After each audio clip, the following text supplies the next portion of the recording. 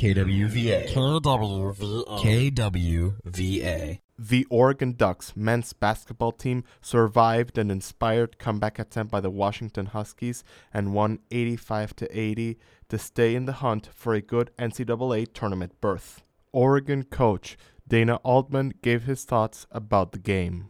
Really proud of the guys for finding a way to win.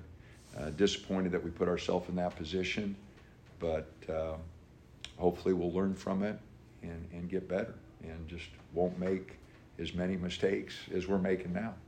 The beginning of the game was back and forth, with the teams trailing the lead a couple of times. The Ducks were ahead for most of the first half, and good three-point shooting kept the Huskies at bay.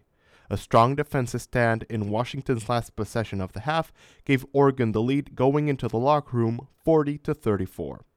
In the second half, the Ducks started strong and the Huskies struggled with shooting, and Oregon's lead got wider and wider. With 10 minutes remaining, the Ducks led by 20 points, and it looked like they would cruise to a comfortable win. But then the game changed completely.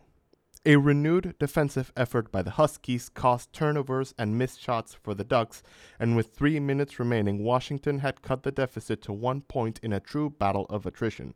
Neither team gave an inch, and both had clutch free throws down the stretch, but huge defensive stops by the Ducks cut the Huskies' momentum, and Oregon held on to win 85-80.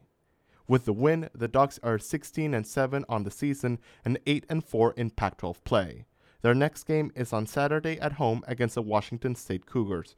Reporting from Matthew Net Arena for KWVA 88.1 FM, I'm Mario Ponce.